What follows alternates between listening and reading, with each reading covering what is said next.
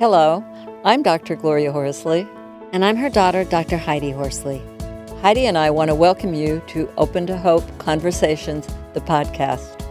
We believe that the greatest gift you can give yourself after a loss is hope, using this moment to connect with others who have not only survived but thrived. So let's get started.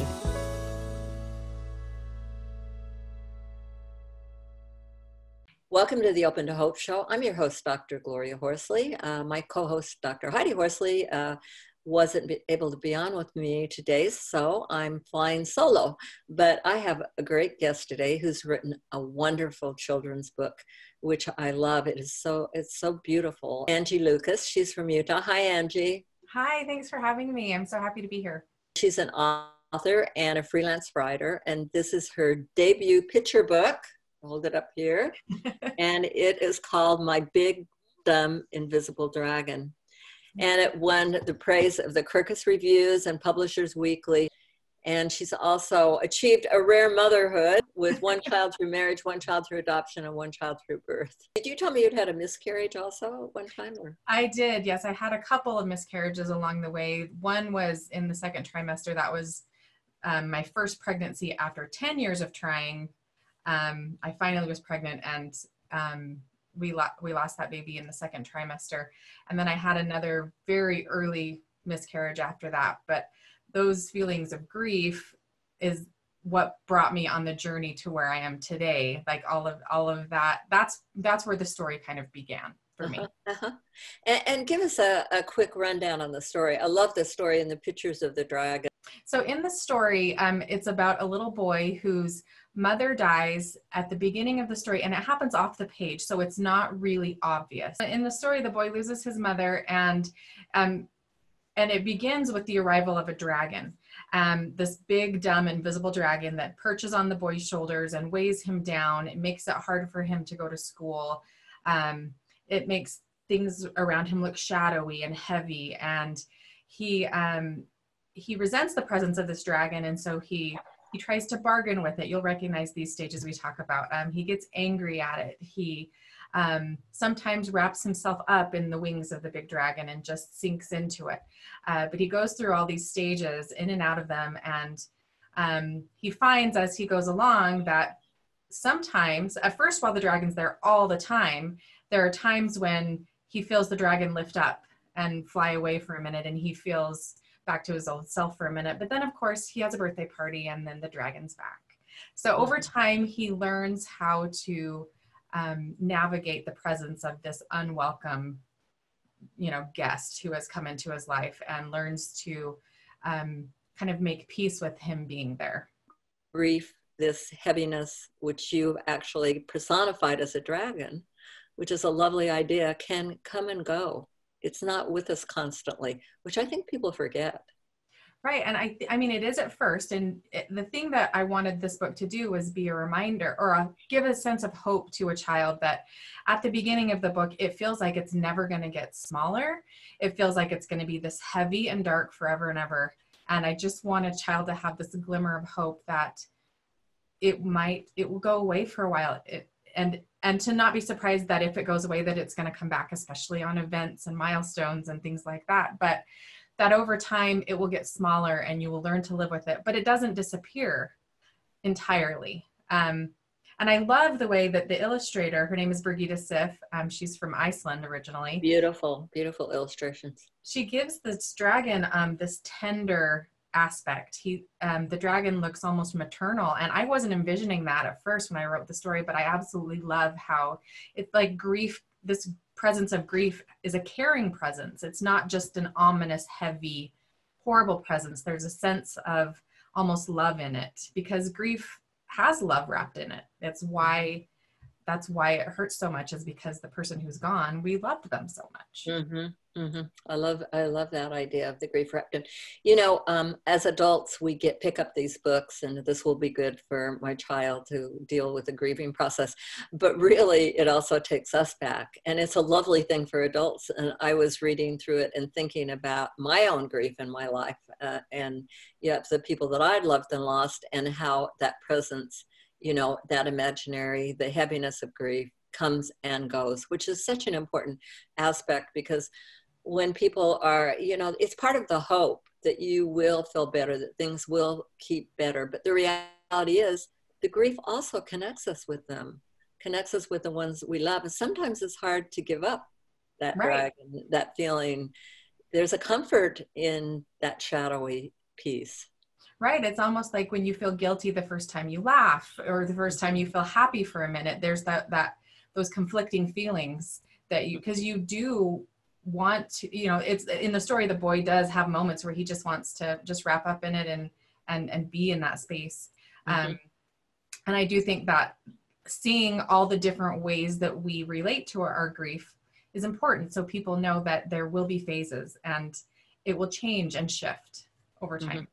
And people looking at children too. It's the way you've done the book. It's a great book to look at, to realize how children do come and go and experience the grief. But I love imaginary friends too, because my sister growing up had a very best friend who wasn't real.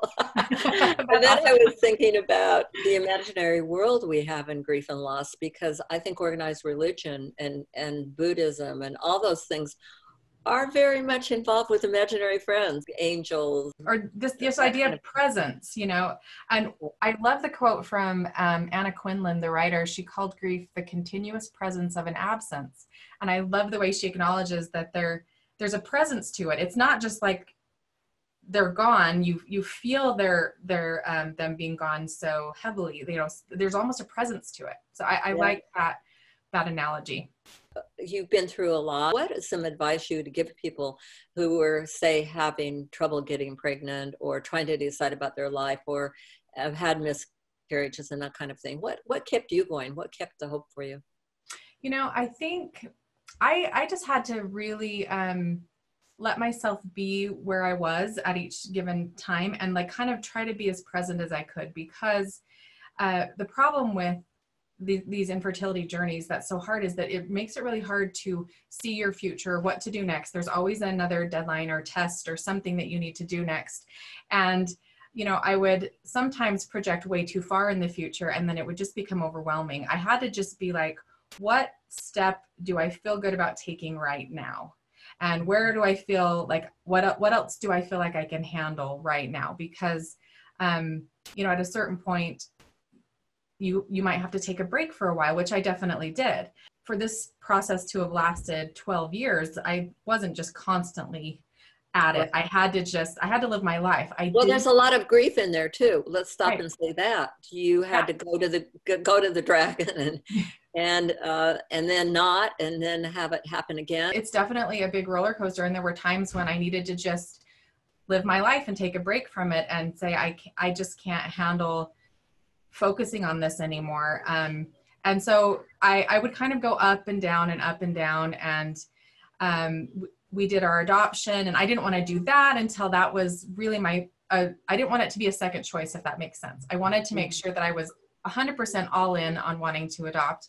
And we did get to that point where that's what we wanted to do, and that path felt right. So we went down that path, and that was a wonderful experience. We did our adoption first, and then ended up doing all the infertility as a, you know, the next, I guess, stage of infertility. I kind of had the outcome I wanted, and I expected to get there much more quickly. It still took 4 years of up and down and up and down. And I think it's also important to just honor your own journey and your own story. Sometimes I would hear somebody's story. Well, it took them 7 rounds of IVF to get pregnant. So I'd be like, oh no, that's going to be my story. I'm going to have to do 7 rounds. Or, you know, I couldn't identify too strongly with any one story. I just had to really take it step by step. I wanted to ask you, has writing helped you? Writing helped me a ton. I am a journaler and always have been a writer. I used to work in the scrapbooking industry where we would do a lot of memory keeping, and writing really helps me to make sense of things. The very act of writing gives you a sense of almost control over your story. It makes it so that you get to make sense of it. You get to decide what things mean. And I love that. We sometimes think that the things that happen to us just mean something outside of ourselves, but really we get to decide what they mean. We get to make those connections, and it helps me a lot to feel like I have a sense of control even though we don't have a sense of control, but it's this idea that you can take back some control over the things that happen to you and decide how it fits into your personal story. One thing I like about writing also is that sometimes I feel like I may forget it. If I put it down, I don't have to keep remembering it. I do think there's, this purging that can happen in the sense of like catharsis. It plants the idea that it's possible to make sense of these things. Like the fact that you're writing it down and putting it into a sentence or a paragraph, instead of it just being this thing I can't make sense of that happened to me, like I get to make sense of it. And there's something about that organizational process that I think is really powerful. My hope with the book is to help people connect across different experiences and just feel like even though every grief is completely unique, every loss is completely unique, we can feel less alone in that when we know others can relate to pieces of it. Tell us where we can get it. Give us your website. So I'm at angielucas.com, and at my website, if you sign up for my newsletter, which I don't send all that often, but there is this lovely kit that comes with it that has activities and coloring pages and things that will help children and adults engage with the themes of the story in much deeper ways. But the book itself is available just anywhere books are sold: Amazon, Barnes & Noble, independent bookstores. Thank you so much for being on the show today. It's been delightful, and good luck with your book. Thank you so much. It was wonderful being here. And we want to remind all of you that if you've lost hope, please visit us at Open to Hope, where you can lean on our hope till you find your own, and God bless. I'm Dr. Heidi Horsley. You have been listening to Open to Hope, the podcast. You can follow Open to Hope on Facebook, Instagram, and Twitter. To learn more, visit us at opentohope.com and go to Apple Podcasts to subscribe. I'm Dr. Gloria Horsley. Join us again next week for another Open to Hope conversation, where we invite you to lean on our hope until you find your own.